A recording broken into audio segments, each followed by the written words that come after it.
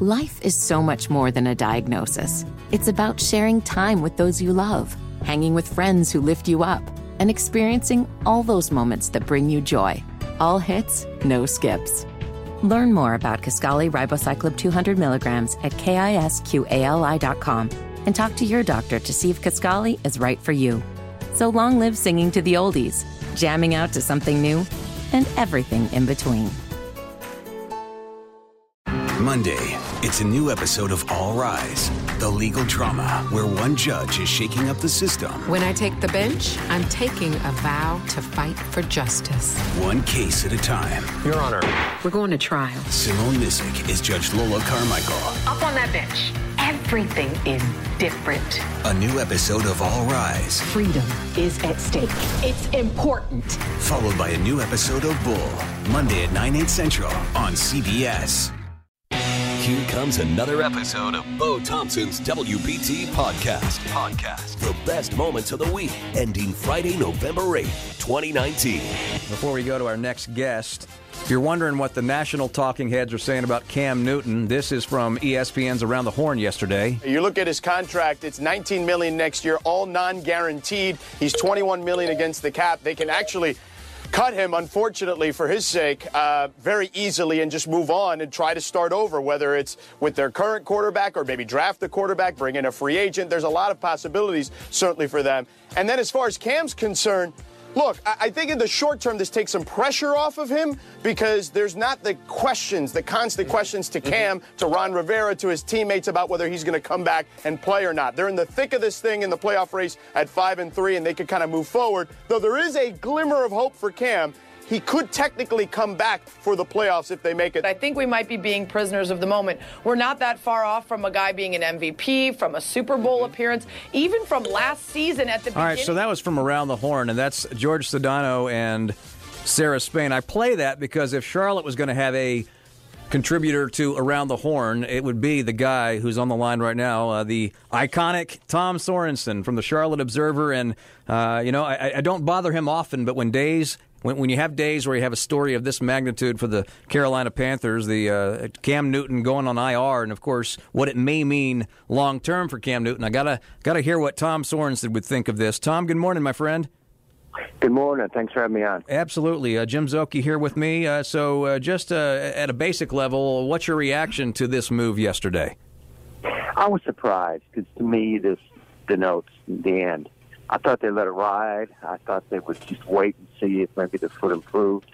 And there was even a suddenness to it. I mean, it's been lingering, the rumors and the story for a long time, but I thought yesterday made it official. And, I've seen a friend of mine went through the same injury with Liz Frank, and his x-rays on his foot look like a claw. I mean, it just looks just unnatural. And that's what Cam has right now.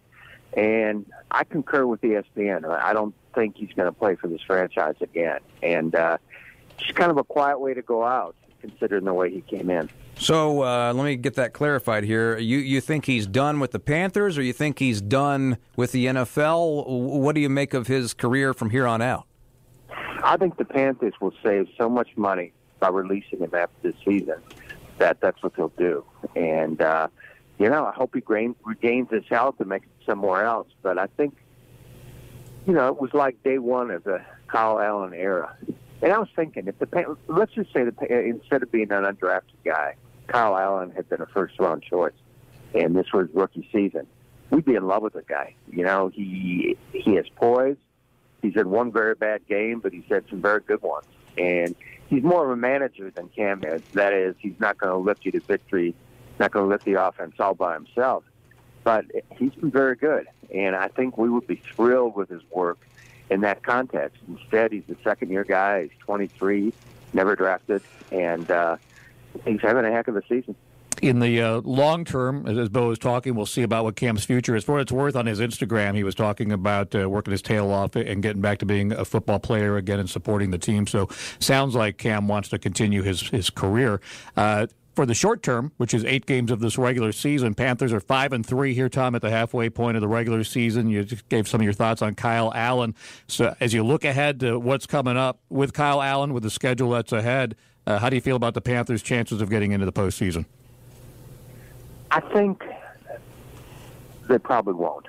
I think they're on the cusp. I mean, their defense has been very good, but their schedule becomes much more difficult. You know, they have a game this week at Green Bay, and then they get Atlanta at home, which is homecoming, and then they play New Orleans on the road, and then later they get New Orleans at home. There's some very good games in there, and they play Indianapolis. They're going to have, I think, to make the playoffs, to replicate their first half record, they're going to have to be better than they've been. And it's possible that Allen, as good as he's been, will even more grow into that role, a guy that you can depend on, a guy who can lift you. What Cam could do at his best was the rest of the team could be mediocre, and just through his enthusiasm and his play and his leadership, he could lift that team to a victory. Kyle can't do that yet, and maybe he never will. I mean, not all quarterbacks can. But right now, they've entrusted him with the offense. And, he's going to have to be good. But he's got a really good defense with which to work. And it's going to be interesting starting this week on the frozen tundra. You know, I was thinking about this, and we heard your initial reaction, which is, if you're just joining us, that the Cam Newton era, Tom Sorensen believes, is over in Carolina. Now, you could look at this kind of Jimmy Garoppolo-like, could you not, and say that, Kyle Allen could finish out this season and take the Panthers as far as he can take them, and then suppose Cam Newton comes back healthy and they make the decision to keep him, and then Kyle Allen turns up somewhere else next year, kind of like Garoppolo played, in the stead of Tom Brady, and now he's in San Francisco doing what he's doing. That could be a scenario, no? It could be. It's just Cam has been hurt for so long. If you look at last season too, and the shoulder and ribs and now the foot, and you just wonder if he's a big guy, he's a strong guy, he's taken a lot of punishment, and he made the much more than Michael Vick. He made the league safe for running quarterbacks. I mean, every time I see a quarterback like Lamar Jackson in Baltimore, I think this guy should be thanking Cam, because running quarterbacks were looked down upon. They were looked on almost as performers. He's fun to watch, but can he win? And Cam showed that you can play that style and win. And he did that. But he also, his body took a great toll. And can he come back from all those injuries? I hope he can. Mm-hmm. And it'd be interesting if next season he's playing somewhere outside the division for somebody else. Yeah. You're right. It could go the Garoppolo way. It could be that Cam comes back, and again, when he's back, if he's here, it's his team. And then Allen goes to somewhere for draft choices, and be interesting. Well, there are all kinds of scenarios here. You could also go back the way we kind of started this conversation and maybe look at what happened yesterday as it plays out. If Cam is done here, it's kind of like when LJ and Alonzo left the Hornets. I mean, you're talking about a personality of that stature and franchise changing. I mean, there's no question that Cam Newton is one of the most, some people love him, some people don't love him so much, but he is one of the biggest personalities, if not the biggest sports personality to ever play in this town. He is, and so interesting that he and Kemba Walker came to town the same season, and that Cam was the MVP on the best college football team, and Kemba was the MVP on the best basketball team. Completely different personas, but it's interesting they came at the same time. And, Cam has just made this his. And even now, though, if I write something good about Cam, I get ripped. If I praise Cam, I get ripped. He's the most divisive athlete we've ever had, and it's not even close. Well, so right now, a lot of people are thrilled. Yay, Cam's gone. And a lot of people are commiserating. No, he can't go. So it's interesting, regardless of which side you're on. And, I don't know. I mean, guys on ESPN, I've heard other people say that, unequivocally he's gone. I'm not saying that. I think he is. Just where your gut is. Earlier, it was unequivocally he's coming back the week after the bye to practice, and he'll be the starter again. So there's just so much conjecture. And the people who know play it close. I mean, I doubt David Tepper's talking to anybody. I knew Jerry Richardson well, so I had a feel for what he would do, but I don't have that connection with Tepper. And Ron and Marty have always been very good at keeping things to themselves. So I think what we see is what we're getting. Yeah. I don't think there are any vast secrets. I just think that we'll have to figure it out as we go. Well, big story, and I can't imagine not hearing from you today. I appreciate your time. Tom Sorensen, Charlotte Observer. Thank you, sir. Anytime. Thanks for having me on, Bo. Bo Thompson, his best of the week on WBT. Plus, extended interviews and exclusive digital content. This is Bo Thompson's WBT Podcast. I knew on a day like today I wanted to get Mac and T-Bone from our sister station down the hall, WFNZ, the Mac Attack every morning. It's not every day we're talking about Cam Newton, though, being put on IR. In fact, it's the first time we've ever had that as a headline. And, guys, thanks for coming in for a few minutes. I thought we were talking about the election. This is confusing now to me, Mac. I thought it was Hornets. Hornets at 4-3, baby. They weren't supposed to have 4 wins before the All-Star break. Well, if I start merging into Cam Newton and how that affects Vi Lyles, then you'll know I've been here too long after doing election coverage last night. Now, this headline yesterday, I don't think anybody in the room is surprised by this. We certainly saw it as a possible scenario. But when it sinks in, the finality of it, at least for the regular season, how does it hit you, Chris? Well, you're right. We kind of, once we got the news that he was going to see the specialist, getting a third opinion last week, you started to hear a lot of the national guys report that this is where it was probably headed. The thing that really hits you is the amount of people that cover the NFL that seem to believe this is it for him in Carolina. Like, not just for this year, but this is the end of the Cam Newton era. I still think that has a lot to do with how Kyle Allen plays. I do think, Bo, if they make the playoffs with Kyle Allen as the starter and he is making about $500,000 a year and Cam is going to make next year $21 million, and they can save $19 of that million by saying bye to him, I do think that's definitely going to be a serious possibility. Now, if they make the playoffs, Cam could technically be available. Now, you could go two ways here. I mean, Kyle Allen could keep doing what he's doing, and I think most people would say you don't mess with the hot hand, especially as you enter the playoffs. But by the same token, if we still make the playoffs, but we kind of stumble into the playoffs and Cam is there as an option, or if Kyle Allen goes down in the playoffs, Cam Newton is technically there. Do you guys think we have seen the last of Cam Newton? Now, this is a two-part question. Do you think we've seen the last of Cam this year? Yes, for this year, I think so. And I think it was important for Cam. I think the IR, putting him on IR, gets rid of the distraction that is when is Cam coming back. Because now Kyle Allen can just focus on what he's got to do, not looking over his shoulder. Is Cam going to come in and take the job I've had in December? And also, I think it's important for the team as a whole. Ron Rivera now can put that to bed for a while. There's no Cam questions. We see how testy Ron gets at the Cam questions. Understandably so. He's frustrated by the whole thing. Now Mac Ron can say, you know what, we're focused on Kyle Allen and his football team, and that distraction is gone. So that's important.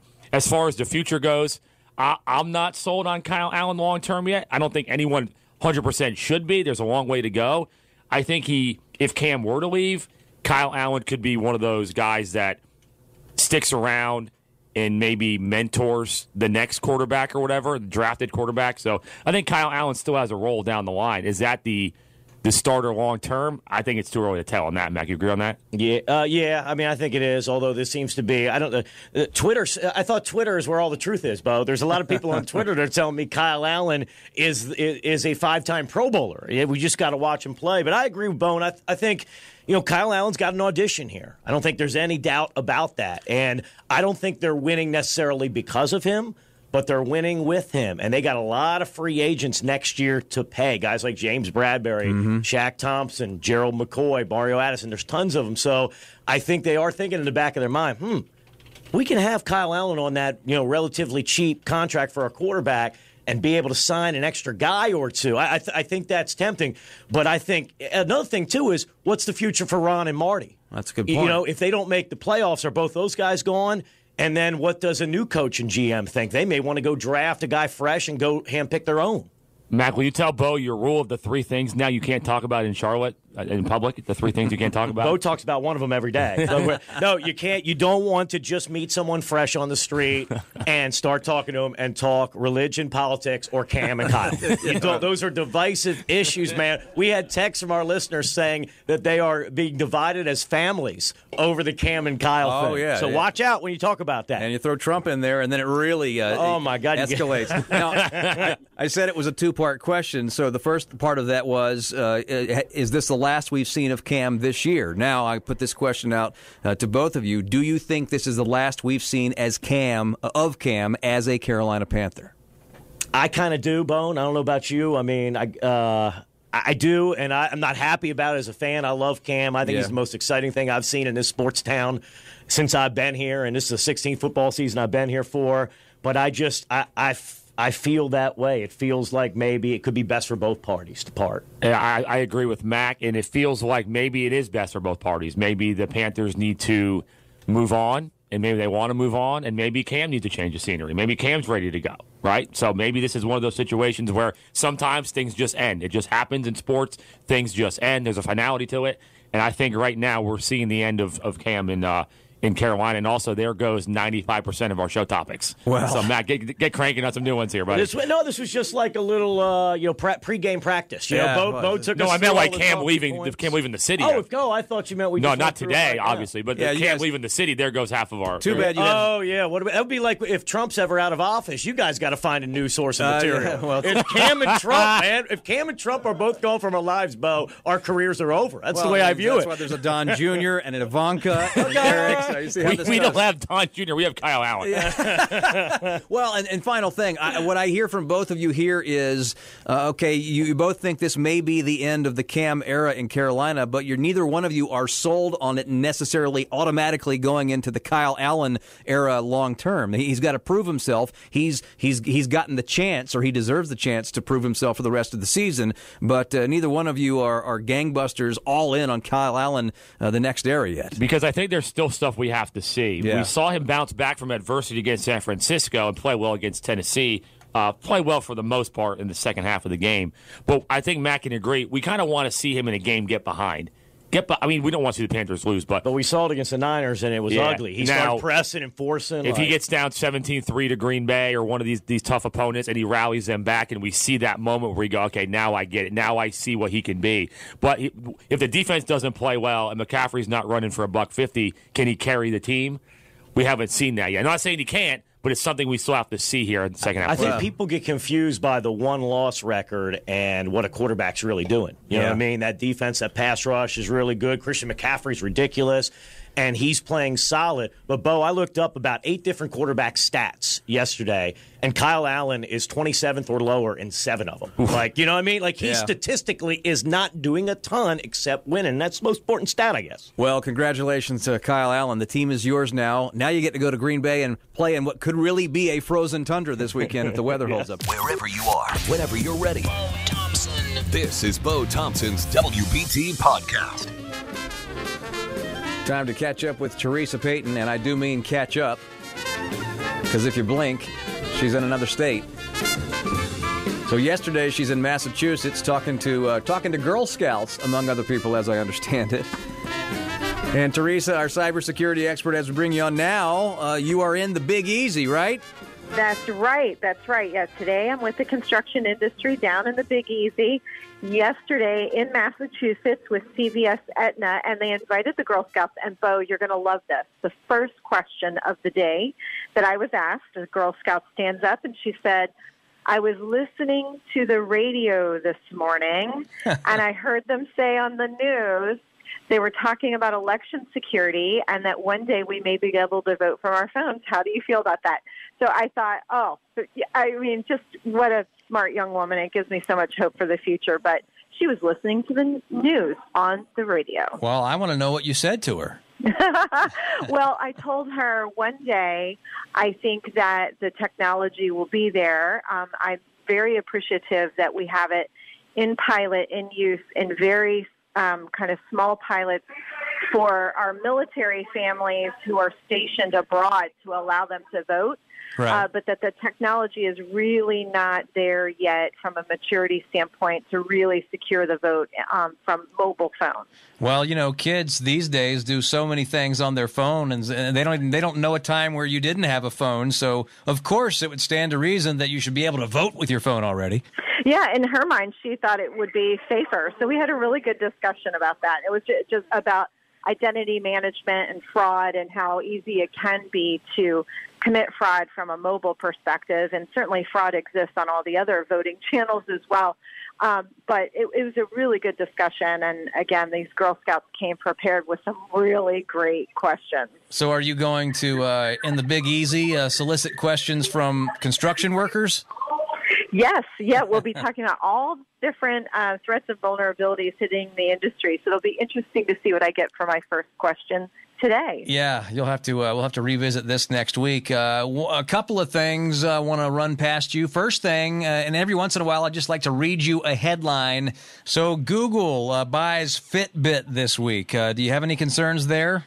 Well, I mean, no. And now they've got my house. They've got my running paths. They know what I'm doing. But, it's interesting. I mean, Google has really tried to be much more transparent with you and me around how they use Google search and making Google search, where you can delete it. And I have seen already where other fellow Fitbit users have posted that they're going to delete their Fitbit account, and they're very worried about how Google is going to use the information.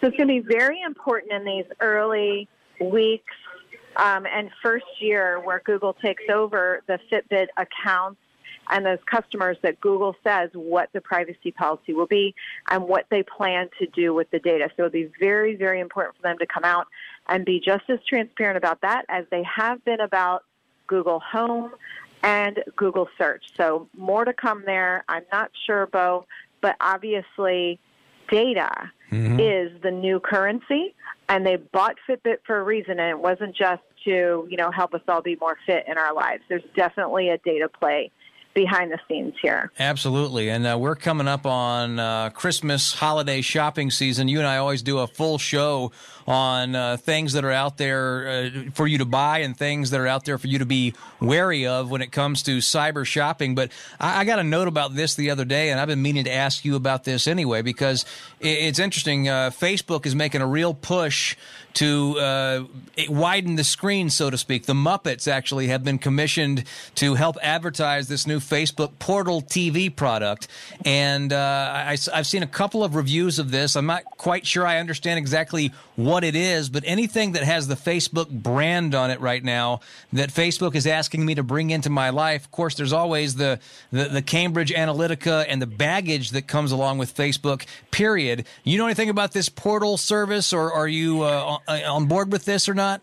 Well, so this is going to be one of those things. I personally will not have it in my house or at the Fortaleza headquarters, but I can see the appeal. So what I want to do is sort of, I think this is great that we're talking about this. I want to kind of just take a little bit of a peek behind the curtain with this Facebook TV portal for people who want the ease of use, right? Especially if you've got kind of older or younger generations that you're trying to reach out to. Facebook Portal is not only going to allow you to watch things like TV and videos, from the portal with kind of a nice wide screen to view it on, but it's going to be very simple to use to do video chats and to engage with family and friends on this portal in sort of a bigger screen format than a smartphone or a tablet, if you will.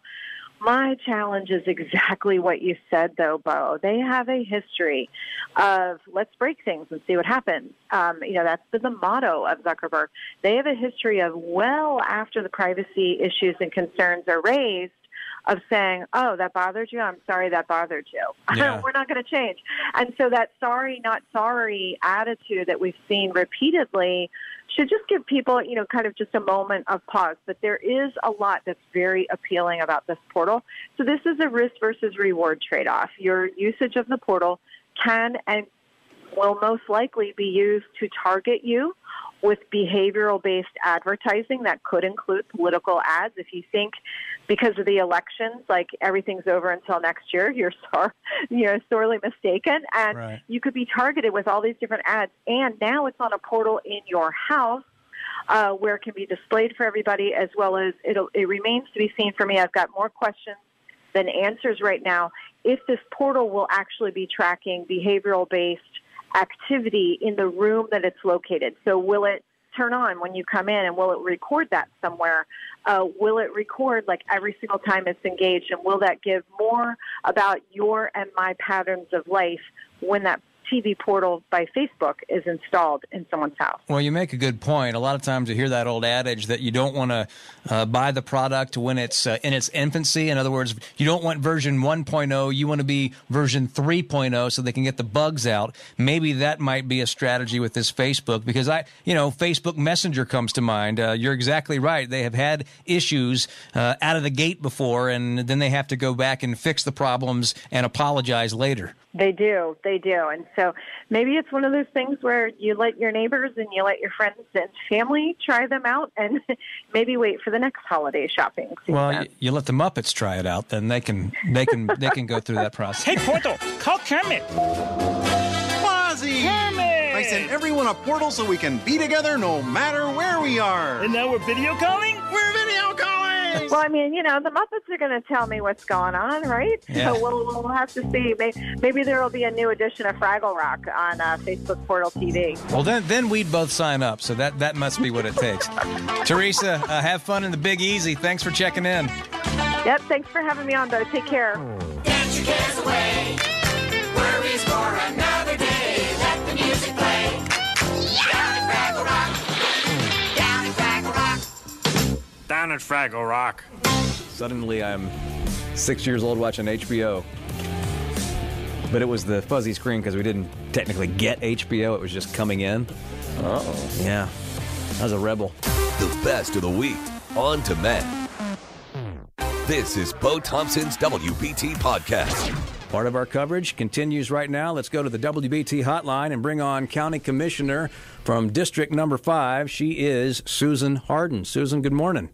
Hi, Bo. How are you today? I'm doing all right. How are you feeling today with all this? I'm out at the polls right now, and people are excited to vote. Are you seeing a lot of people voting? Yeah, we're getting some good coverage this morning, and I think this is, for those of us who enjoy politics, this is our day. So people are out. That's right. This is the day, whether you're running or whether you're covering it, whatever it may be. Now, it's a different kind of election this year. The big headliner on the ballot is not a person; it's a referendum. And I know you have been one of the biggest supporters of this quarter-cent sales tax raise on this referendum. You are a big proponent of voting yes to this. How are you feeling about how that campaign has gone today? I'm feeling optimistic. I think this is a real opportunity for people to come out and vote for jobs and for kids. It'll really, bring a lot of middle-class jobs to our cultural sector. It'll bring great programming to our kids.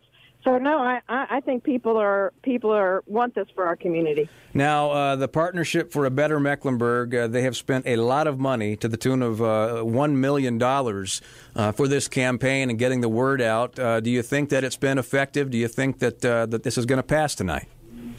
I think it's going to pass. I'm very optimistic, and I think I think we've done the best job we can. We're a big city. There's a lot of people. But I do feel like people understand what's at stake. Now, one thing that the opponents of this would say that people don't understand is exactly what's going to happen if this passes. Now, I know you all have talked about how the percentages break down, 45% to the arts, 34% to parks and greenways, 16% to education, and 5% to towns for arts and park projects. But is this a binding referendum? In other words, you all can say this, but then once it passes, are you binded to go along with what you said you would do? So it is not a binding referendum, but I can tell you that your county commission has made great commitments. We've documented it in terms of a resolution in our commitments. And what we're asking voters is to have hope in our community. We have critical needs today. Don't punish the needs today for future bad actions that may not happen in the future. We had Matthew Ridenauer on the station late yesterday, of course. Matthew was the county commissioner in your district before last go-round. He's a Republican, and he has been leading the charge on the opposition to this. I'm going to play you a clip of something he said yesterday. Honestly, they've talked about, you saw the letter in the Observer talking about Bunsen burners in classrooms. They've talked about senior programming at senior centers. They're talking about hiring more school psychologists. They're talking about raising teacher pay. It's pretty much much anything that you might want as a public, they're willing to tell you that that's what the money is going to go towards because they really want those votes. But what they don't realize, or maybe they realize and they just don't care, is that makes the whole message, the whole campaign seem very disingenuous. Because everyone knows you can't offer everything to everybody. And so it kind of comes across as, I think, this disingenuous campaign that's just all about getting the text passed and not about what it's really supposed to be doing. So, Susan, what's your response to that? Well, I can tell you these are genuine needs. I think you'd be very hard-pressed to look at our classrooms and think that we don't need our teacher assistants back. And I think you'd be hard-pressed to go into some of our parks and don't think we need parks funding.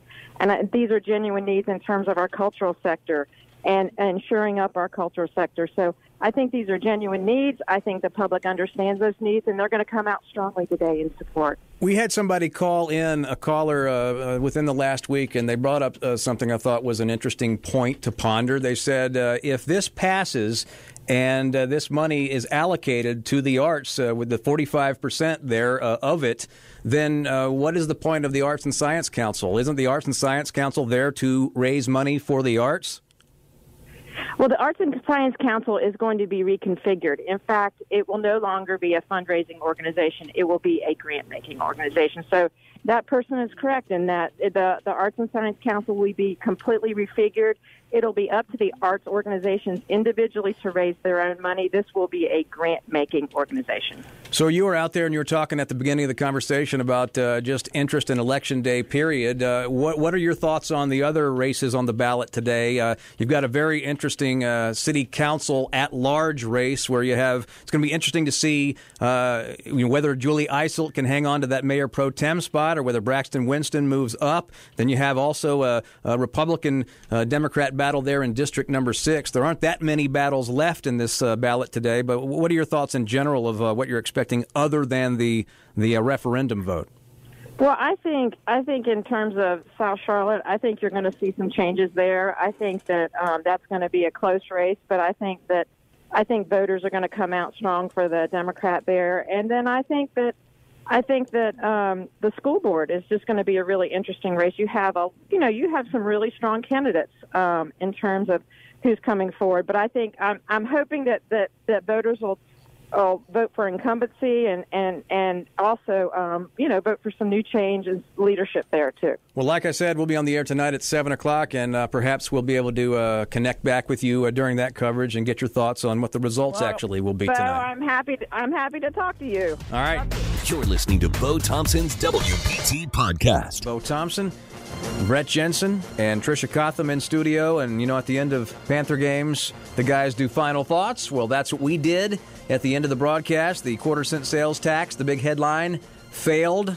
The referendum, they voted against this quarter-cent sales tax. Final thoughts from the crew in the room last night. Once again, Mecklenburg County voters have shown that they do not want to have their taxes raised in the sales tax.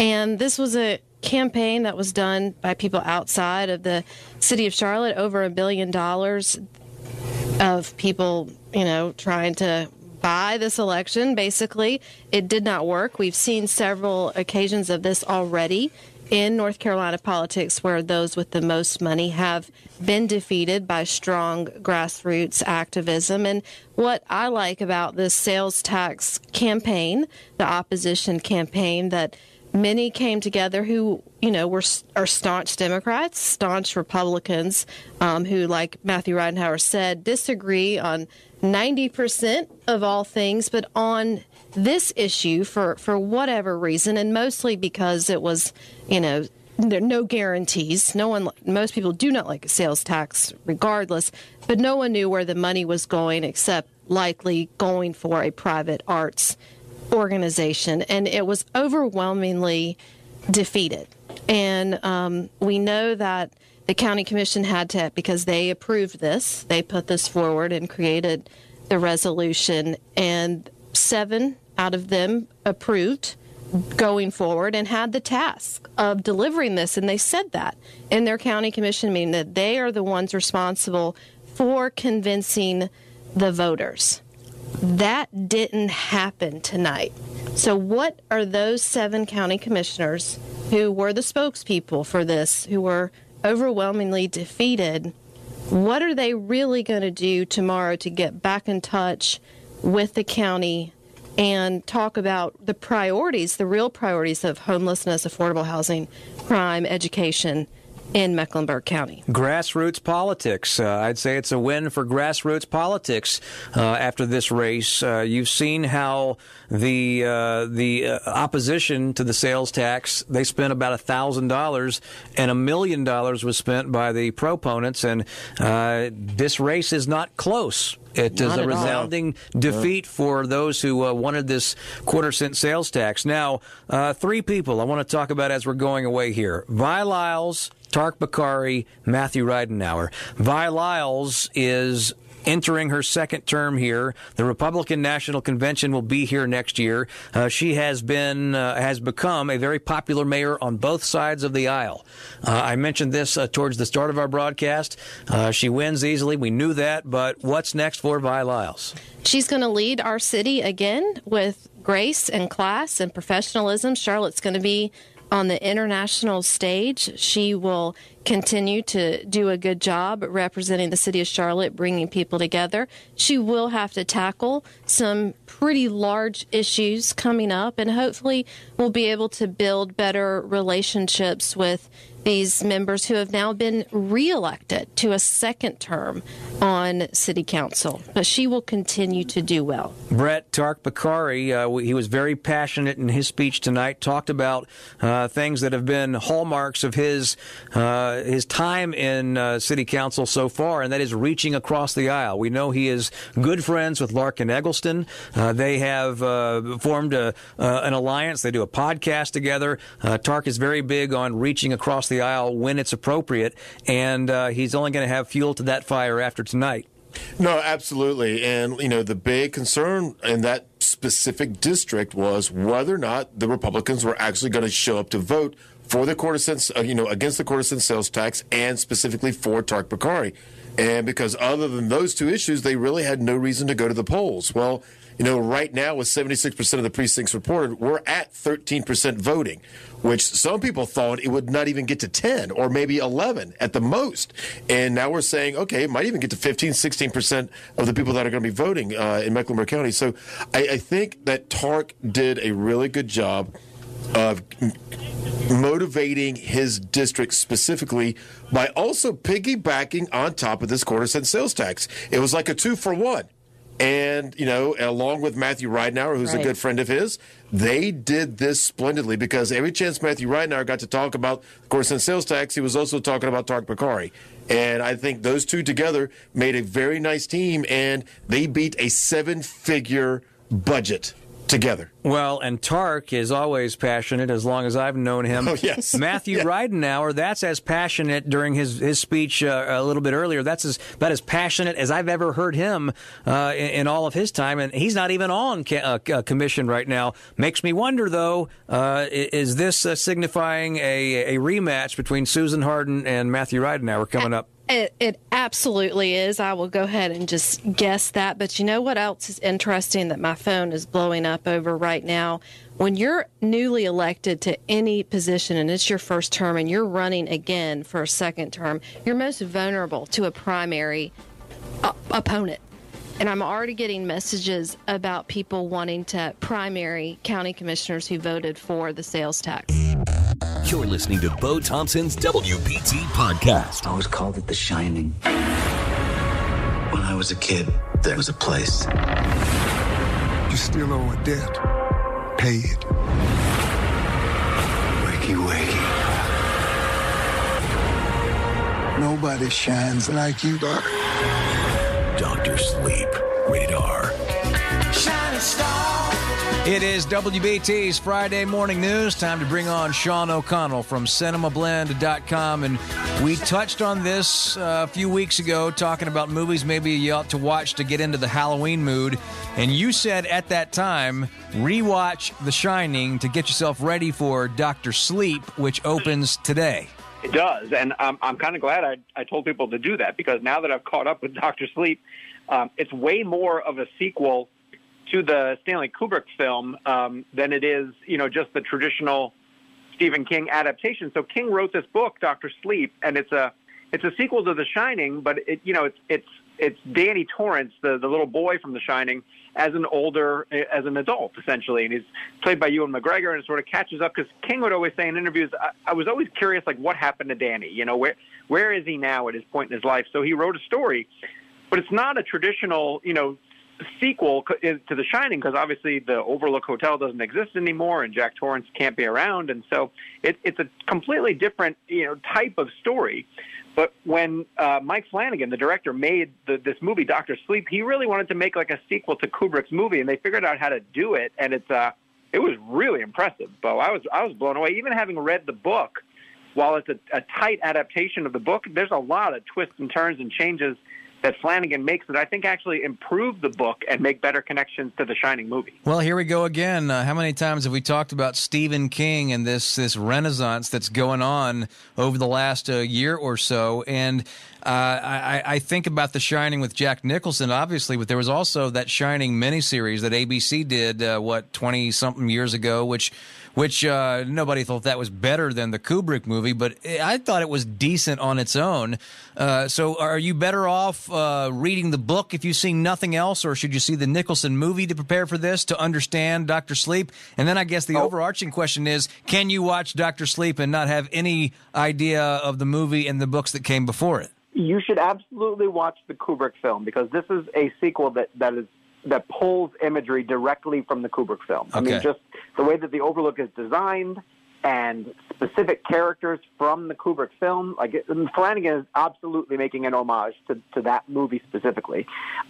Will you enjoy Dr. Sleep without knowing The Shining? Maybe, but probably not. I mean, there's so many references and talking points that build off of the story that we know from The Shining that I think you're right. That's a good question to ask, because I don't think it works as a standalone movie, or won't be as impactful if you are not at least familiar with the story of The Shining and kind of what happens and wanting to think about where those characters went after those events.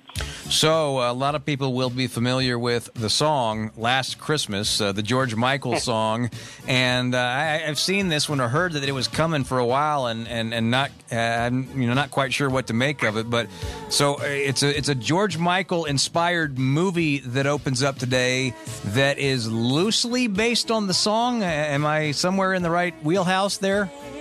Well, let's put it this way. I'll say that it's a romantic comedy, and the industry doesn't make that many good ones anymore. So people who love that genre will probably want to check it out. But you're right, yes. If you pay attention to the lyrics of that song, the George Michael song, and believe me, we're into the holiday season, you're going to start hearing it all the time, then you know exactly what happens in this movie. Like the twist, quote unquote, is given away completely in the lyrics of the George Michael song. And so it's funny to see the movie's marketing kind of play around with, what's the hook between this couple? It's Henry Golding from Crazy Rich Asians, and then Emilia Clarke from Game of Thrones, who, Bo, we've talked over the years of people who are in really successful television shows that just struggle to make that jump to the big screen for whatever reason. And I don't think that it's Emilia Clarke's fault in terms of her performances. I think she's fully capable of carrying something on the big screen. She has just made the worst choices in terms of what projects she's going to try out. But trying to play Sarah Connor in what is arguably the worst Terminator sequel, to now this film, which, believe me, it's not good. Don't think that I'm sugarcoating the fact that it's not effective. I want her to find a project that fits her, because outside of Game of Thrones, she's not been able to do anything with any real lasting impression. Well, and she was in Solo too, right? I mean, if you're going to pick a Star Wars movie in recent memory, that's not exactly the best one to be associated with. To the point where I completely forgot she was in that. Yeah. Well, I feel really bad to admit that, but I do. I forgot she was even in that. But you know what? Now, I'm going off on a tangent here, but do you think that Solo, that movie that came out last year, suffered more because it was so quickly after The Last Jedi that people had issues with? Is that one of those movies that people are going to go back to in a few years and say, that was actually okay, and kind of wish they had maybe gone down the road of a sequel there? Oh, I think enough people have even caught up with it, on home video. Yeah, I think they avoided it for a couple different reasons. A, I don't think people wanted to see someone else try to play Harrison Ford's signature role. So they avoided it for that reason. Then the reviews were not crazy great, so probably casual fans avoided it. But I've heard from a lot of people who have caught it on home video after the fact who were like, "Oh, that wasn't that bad. It was okay. It was kind of entertaining." There is a movement on social media, because social media thrives on movements, of people who are trying to get Solo 2 off the ground, or at least keep the idea going. But Lucasfilm, I don't see them going back to that well. I think that sort of backfired, blew up in their face, and I'd be stunned if we saw the future adventures of Alden Ehrenreich as Han Solo. Well, this much we know: his schedule is probably free if they decide to go down that road. So. Yes, I would assume it is. Now, it's interesting. Governor McCrory was talking about this Last Christmas movie yesterday, and he said that he's heard this is kind of along the road of Love Actually, as far as a Christmas movie would be described. Do you think that's accurate? You could say that, sure. Well, it's actually co-written by Emma Thompson, who is in Love Actually, and she has a part in this film. It's a smaller part, but she's in it, so I can see how someone can make that comparison. And the final thing, there's another movie that opens up today. I've seen a lot of previews for this Midway film. Yeah, the less said about this one, the better. Unfortunately. It's one of those examples of Hollywood, trying to recreate famous battles, famous turning points in major wars. And, every once in a while you get a really great director who's behind it, and they're able to really tap into the gravitas. If it's Steven Spielberg trying to do Saving Private Ryan. But this is Roland Emmerich, who specializes in science fiction. Yeah. And he's put together a really weird cast, like Dennis Quaid and Woody Harrelson are the main stars in this, and then a lot of younger actors who people might know from television shows. And it feels like that. It feels like a random cast put together in a project that nobody really thought fully through. All right, so Charlie's Angels is next week, and then you have Frozen 2 not too far behind that. And we know it's coming up in December, a little Star Wars action. So lots coming down the pike. We'll stop it there for now. Sean O'Connell, CinemaBlend.com. Have a great weekend, my friend. You too, Bob. I always kind of saw myself as the bridge between the old WBT and the new WBT, and now you're the bridge. Is there anything that we haven't talked about that you want people to know about? If people like this interview, you're just as important to this interview as I was. You asked very good questions because you brought out a lot of things that I had forgotten. To me, Ty Boyd saying the call letters, that's the standard. Hearing the WBT. Charlotte. What do those call letters mean to you? Everything. Download the first 5 episodes of Bo Thompson's Century Podcast. Don Russell and James K. Flynn, both of you were institutions in your own right already before the morning show duo ever came to be. Except it's more like we were institutionalized rather than institutions. But Bo Thompson, good morning. Al Gardner, it is awesome to hear your voice. Listen now at WBT.com, radio.com, iTunes, and wherever you get your podcasts. It's always a two-way street. It's a team thing, and people forget that. We were both good today. Because our last name is Thompson. It's not every day that you come out of a Vince Coakley promo, and then you go to the WBT hotline, and what do you know? It's Vince Coakley. Live. Yeah, I thought to myself, man, I really like that guy. I need to listen to him. That's appointment listening right there. How you doing, my friend? Doing great. How about yourself, Bo? Good. Vince Coakley every morning follows the Pat McCrory Show at 10, and I wanted to pick your brain for a few minutes today as you have had a chance to digest the election here, another election, the third election of 2019 that we've been talking about, but it is the last one before we turn the corner and head into 2020, obviously, but, no surprise that Vi Lyles wins a second term a couple of days ago, but I am curious, what do you believe that the second term for Vi Lyles and really the Vi Lyles trajectory as a political candidate or political career goes, from henceforth is? Well, I think there's a real potential there, and I think some of that, and I'm not, volunteering to be her advisor here, but I'll say this: I think there's an opportunity, particularly with some of the great challenges that we face. I think one of the biggest things that stands out to me, as we continue to see our murder rate, which is getting back up there to a range to where it was back in the days when I was doing television news. And I think it's reached kind of a crisis point. And the question is, who's going to provide the leadership to begin addressing this kind of issue in the community? So, I think there's the potential. There's a lot of potential there. The question is, is there the ability to stand out and do something extraordinary, or just be kind of, a ceremonial caretaker person, and just kind of coast through. So it'll be interesting to see what happens. I think we can agree that she is enjoying the kind of popularity, the bipartisan popularity that Pat McCrory once enjoyed as mayor of this town, and he went on to serve 7 terms. What I wonder is Vi Lyles going to aim for something higher after this go-round? Because you've heard her name bandied around with things like the U.S. Senate possibly, and maybe other offices, but I wonder how long she will serve in this role, and maybe next time around she looks at something higher. Well, it wouldn't surprise me at all. I mean, one of the things that, you know how this works, so many people in this kind of position, what they will do is they'll use the safety of that position to then run for another one. Yeah, and the question just becomes what is that next position? But I also think that, even though the popularity may be there may be some effort to try to do something extraordinary, something that really stands out to set her apart and prepare her for that next jump. But I would not be surprised to see that next jump sometime in the near future. So the quarter-cent sales tax referendum, the tax hike fails.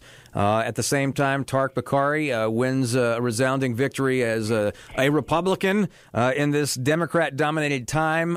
So Republicans can still win in spots, and Republicans can still get behind ideas and pull things over the finish line, despite a huge disparity in money spent on the other side. Yeah, I was just talking about this on the program yesterday, and I think this is kind of cool because there's that distinction. Very often we talk about Democrats, at least I talk about Democrats and taxing and spending, but when it comes right down to it, even in this community that's been shifting, very much shifting blue, there is no question that when people are talking about their own pocketbooks, there's still kind of a conservative edge there. So I think that's something that's quite encouraging. And it's good to see that the presence of someone like Tariq Bokhari is still, it's still viable in this atmosphere. There's still a safe district for someone like him. Now, let me shift gears to Kentucky. You know a thing or two about the state of Kentucky. This Matt Bevin, Andy Beshear race. Matt Bevin has not declared or has not conceded yet, but right now Beshear has the upper hand. What do you make of what's going on here, especially since President Trump did the Dan Bishop thing a few nights ago and tried to stump for him the night before, hoping to put him over the finish line? Yeah, I'm not even sure that I think I kind of clearly communicated yesterday that Matt Bevin, and I say this as a friend of Matt Bevin, had a very, very big unlikability problem. And this is really the anchor that brought him down on election night. And, I just think it gets to the heart of the idea that it doesn't matter what your party affiliation. But, and Kentucky is still, I think, very much a conservative state. The crazy thing about this is I think this was an opportunity that was just squandered. You can't pull a rabbit out of a hat here and come and ask President Trump to pull you out when you're just not liked. By the way, Governor Bevin's looking for a recanvass, and there's one other weird possibility that he could pursue to have the legislature look into this and not that this is likely, but there is a scenario where the legislature could end up deciding this race. By the way, it's Republican-dominated. The last time something like this was approached, there was an assassination of one of the candidates. So this is this will be an interesting situation to watch. But I think the lesson in all of it is, you gotta be a person who's likable, that people really want to put in office, and this was unfortunately squandered. Vince Coakley, more today at 10 right here on WBT after the Pat McCrory Show. Always enjoyed talking to you, my friend. Hey, same here, buddy. Newsmakers Talk to Bo Thompson. Direct from the White House this morning, the acting chief of staff, Mick Mulvaney. Morning, Bo. Thanks for having me back. Rudy Giuliani, good morning to you. How are you, Bo? Good morning. Talking to the Vice President of the United States, Joe Biden, on WBT. Thank you, Bo. It's a great city. Mr. Trump, welcome to Charlotte Radio. Good morning, Bo. Vice President of the United States, Mike Pence. Good morning, sir. Hey, Bo. It's great to be on your program. Mr. Johnny Harris, good morning, sir. Good morning, Bo. We're real excited. We got our first day under our belt yesterday. The head coach of the Carolina Panthers, Ron Rivera. Morning, Bo. How you doing? I listen to you guys constantly. The Chief of Police in Charlotte-Mecklenburg. He is Chief Kerr Putney. Good morning, sir. Good morning, Bo. Thank you, sir. That is professional. Appreciate it. This is WBT's Morning News with Bo Thompson. Mr. Trump, I appreciate it. I told your people I would get you back on to the next thing, so I will honor that. But thank you for... Don't worry, Bo. That was really great, and I really do appreciate it, Bo. This is Bo Thompson's WBT podcast. So I got an email from our next guest yesterday. Now, he didn't know this, but I knew that coming up on the show, Pat McCrory Show yesterday, the governor had a top 5, and the top 5 just so happened to be the 5 reasons why the tax hike failed in that referendum. And Edwin Peacock joins me right now on the WBT hotline. Of course, Edwin was a longtime member of Charlotte City Council at large. He also was a mayoral candidate in 2013 and 2015, and we check in with him from time to time. But so Edwin has his own top 5 about the exact same thing, and I want to hear what that is, but I have to give you a little bit of an idea of why I didn't immediately call you back yesterday. It would have been dueling top 5s, but you both. I heard his, and by the way, if you missed his, you can hear it at WBT.com like usual on the podcast. But Edwin, you come from a background that, correct me if I'm wrong, but it's a lot like what Tark is talking about, where he's a fervent supporter of the arts, the idea of the arts. Tark Bakari, the current D6 councilman, but you're also a fiscal conservative, and it is possible to juxtapose those ideas together and be somebody who operates in society loving both ideas. Oh, I couldn't agree more. You can be a conservative, and you can and should be a supporter of our arts. Well, you grew up in Charlotte, and you know as well as I do that many people growing up here would say this was a great place to live, but it really didn't have a whole lot that you would want to visit. And really what's changed in the last decade is that we've got a growing cultural sector that has contributed to our economic success, and it's a big part of the formula. And so as we've grown and as we've gotten through the Great Recession, our arts organizations have been struggling. And it's not because they're not strong organizations. Some will fail, some will succeed, and some will merge with others. But they have a real and honest problem.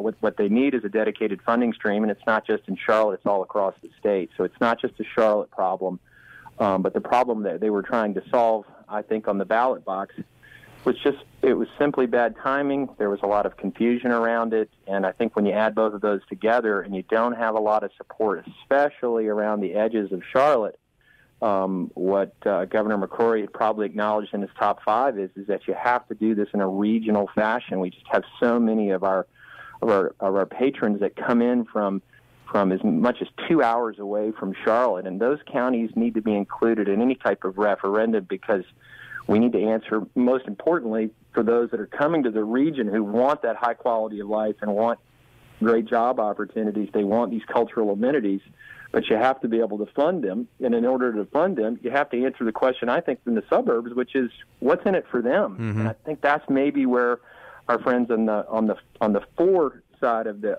ledger didn't spend enough time, which was out in the ring of outside of Charlotte and outside of Mecklenburg County. Talking to Edwin Peacock here on WBT's Morning News. Now, he has, and he released this yesterday on social media, a top 5 list of reasons why this referendum, this tax hike, the sales tax increase failed night before last. Now, you already hit 2 of these, and by the way, we'll go over them in bullet point fashion here, but if you want to check out the full list, we'll talk about where you can see that here in a minute. Number 5, you hit timing. Number 4, confusion. Number 3, voters' trust. What about that? Well, this is similar in my mind to my children coming to me and asking for a credit card. I want to know what they're going to do with that credit card, what they're going to spend, what they're going to buy, and then when are they going to give it back to me. And essentially, the way that this referendum set up, it started out as an arts referendum to help the arts community, and then what got added onto it were parks, and then education, and with just no end in sight, and not a real lot of clear answers to that. And I just think that's where you lost the voters' trust. That's what you're ultimately asking for in a referendum is, let me tax you and let me spend the money in a fashion that you agree, and that just wasn't fully vetted out. And you also talk about reason number 2, priorities. Well, in the context right now where the number 1 subject in Charlotte is perhaps on the policymakers' mind has been mobility, economic mobility in specific, along with that as well, too, has been affordable housing. And then those that are listening right now that know that traffic congestion is not getting better, it's getting worse. And we're reaching a bandwidth right now with the way that we're funding our transit where we just don't have many other options. And people would rather address those issues. And I think, obviously, the most important one is public safety, and we can never overlook that. If you don't feel safe, everything else falls secondary. So this became, in some regards, somewhat, again, probably not at the top of people's minds going into the voters' booth 2 days ago. And your number 1 reason, and you already hit on this, so I'm not going to get too much into detail here, suburban versus urban precincts. You can see more elaboration on that by checking out Edwin's top 5. But I want to also ask you before I let you go here. So Tark Bakari wins the other night, proving that a Republican still can win, and he won easily. So you know now, you look at that city council, 2 Republicans, the county commission has none. And then on the other side of that, you have Vi Lyles, who easily won re-election, and she is one of the most popular mayors we've had. I mean, she's the most popular one we've had since Pat McCrory. I think we'd all agree on that, right? Yeah, absolutely. And Vi has done a very strong job, and she's brought back a lot of straightforward policies that advocate for Charlotte and marry Charlotte to Raleigh and to the overall state, and we've gotten back on a more level playing field that Charlotteans are used to. But we are in right now a one-party government, and as you know, that generally and traditionally will lead to weaker policy making. This is a city council that's going to have some new members that are going to get on board. That's always a positive. But at the same time, you've got some senior elder statesmen like Julie Eisold and Ed Driggs, who bring a lot of strong leadership that will help them as well too. But they've got a full agenda coming up, and you need strong leadership, and it's not always going to be best to have it at a one-party government. You were one of the last, maybe the last, at-large Republican city councilman. Do you think we'll see a swing back around the other way where Republicans could win at large again? I do. The GOP has to field a slate of candidates, and it boils down to having strong, business-minded candidates and people that are electable. And right now, as you look across the trends in the country, right now the GOP didn't fare too well in a lot of the urban and suburban areas, metro regions. And so I think you've got to bring strong, business-minded candidates. And we've always been in the minority. How did Pat McCrory win in 1989? How did Sue Myrick win in 1987? How did these things occur where they've always been in the minority? And the answer is they were very good candidates, and they spoke to the people on issues that they cared about. And that's what the GOP's got to get back to, and you will receive support from the unaffiliated as well as the Democrats. Edwin Peacock, I love talking to you, longtime Charlottean, great perspective, and like I said, your top 5 reasons that the referendum tax increase failed. Where can people see the full version of this? I'll post it on my website at edwinpeacock.com today. Thank you both. Absolutely. I appreciate you coming on as always, Edwin. Take care. All righty. Wherever you are, whenever you're ready. Bo Thompson. This is Bo Thompson's WBT podcast. You've been watching the video footage of this ship known as the Iron Scow on Niagara Falls. This is, if you don't know, this is a large. Is it a barge or is it a ship or what is it, Charles? It's a big boat that has been lodged on the rocks at Niagara Falls since a wreck in 1918. Stuck all these years until Halloween, where it became dislodged, and now it's apparently floating around, and maybe it will get to the point where they can actually recover some of it.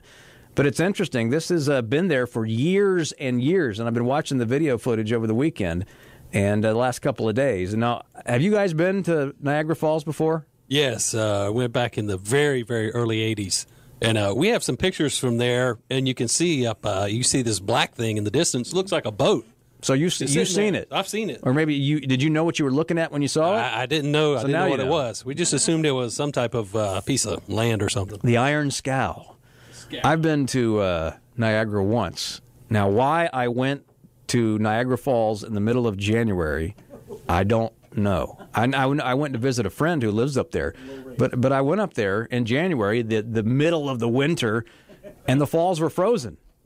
I mean, I didn't know that was a thing, but the falls were actually frozen, so I could see some of the rapids, but I couldn't see the falls. I mean, I could see them, but they weren't what you were expecting them to be. And then, so we were on the Buffalo side of that, or near Buffalo, obviously, and then you go across the border to Canada. I remember there's a big casino across the way in Canada, but you can see the falls from the other side, and not much better there. And I do know that when I think of Niagara Falls, being the 80s kid that I am, I think of this. We can't get over there, but hey, Mom, look! Uh-huh. Yeah, honey, that's nice. Okay, it's too much noise. Come on, you're with me here, right? Remember this. Oh, my God! Help! Help! I'm not trying to be morbid here. The kid fell, yes, but you know what's about to happen. Here it comes.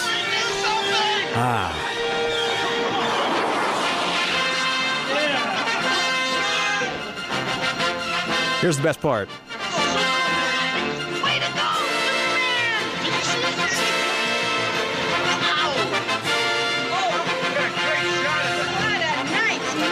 Right there, this lady. What a nice man. Superman. Don't you remember when Superman rescued the boy in Niagara Falls?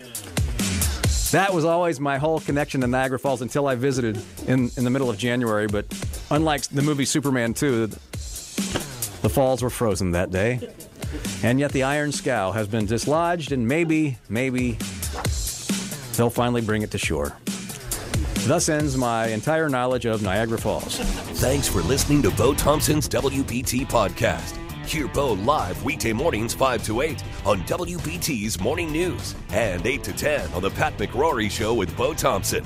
Plus, on demand anytime at WBT.com and radio.com.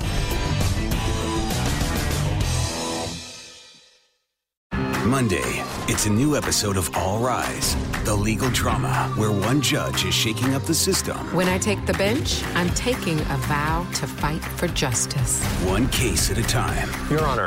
We're going to trial. Simone Missick is Judge Lola Carmichael. Up on that bench. Everything is different. A new episode of All Rise. Freedom is at stake. It's important. Followed by a new episode of Bull, Monday at 9, 8 Central on CBS.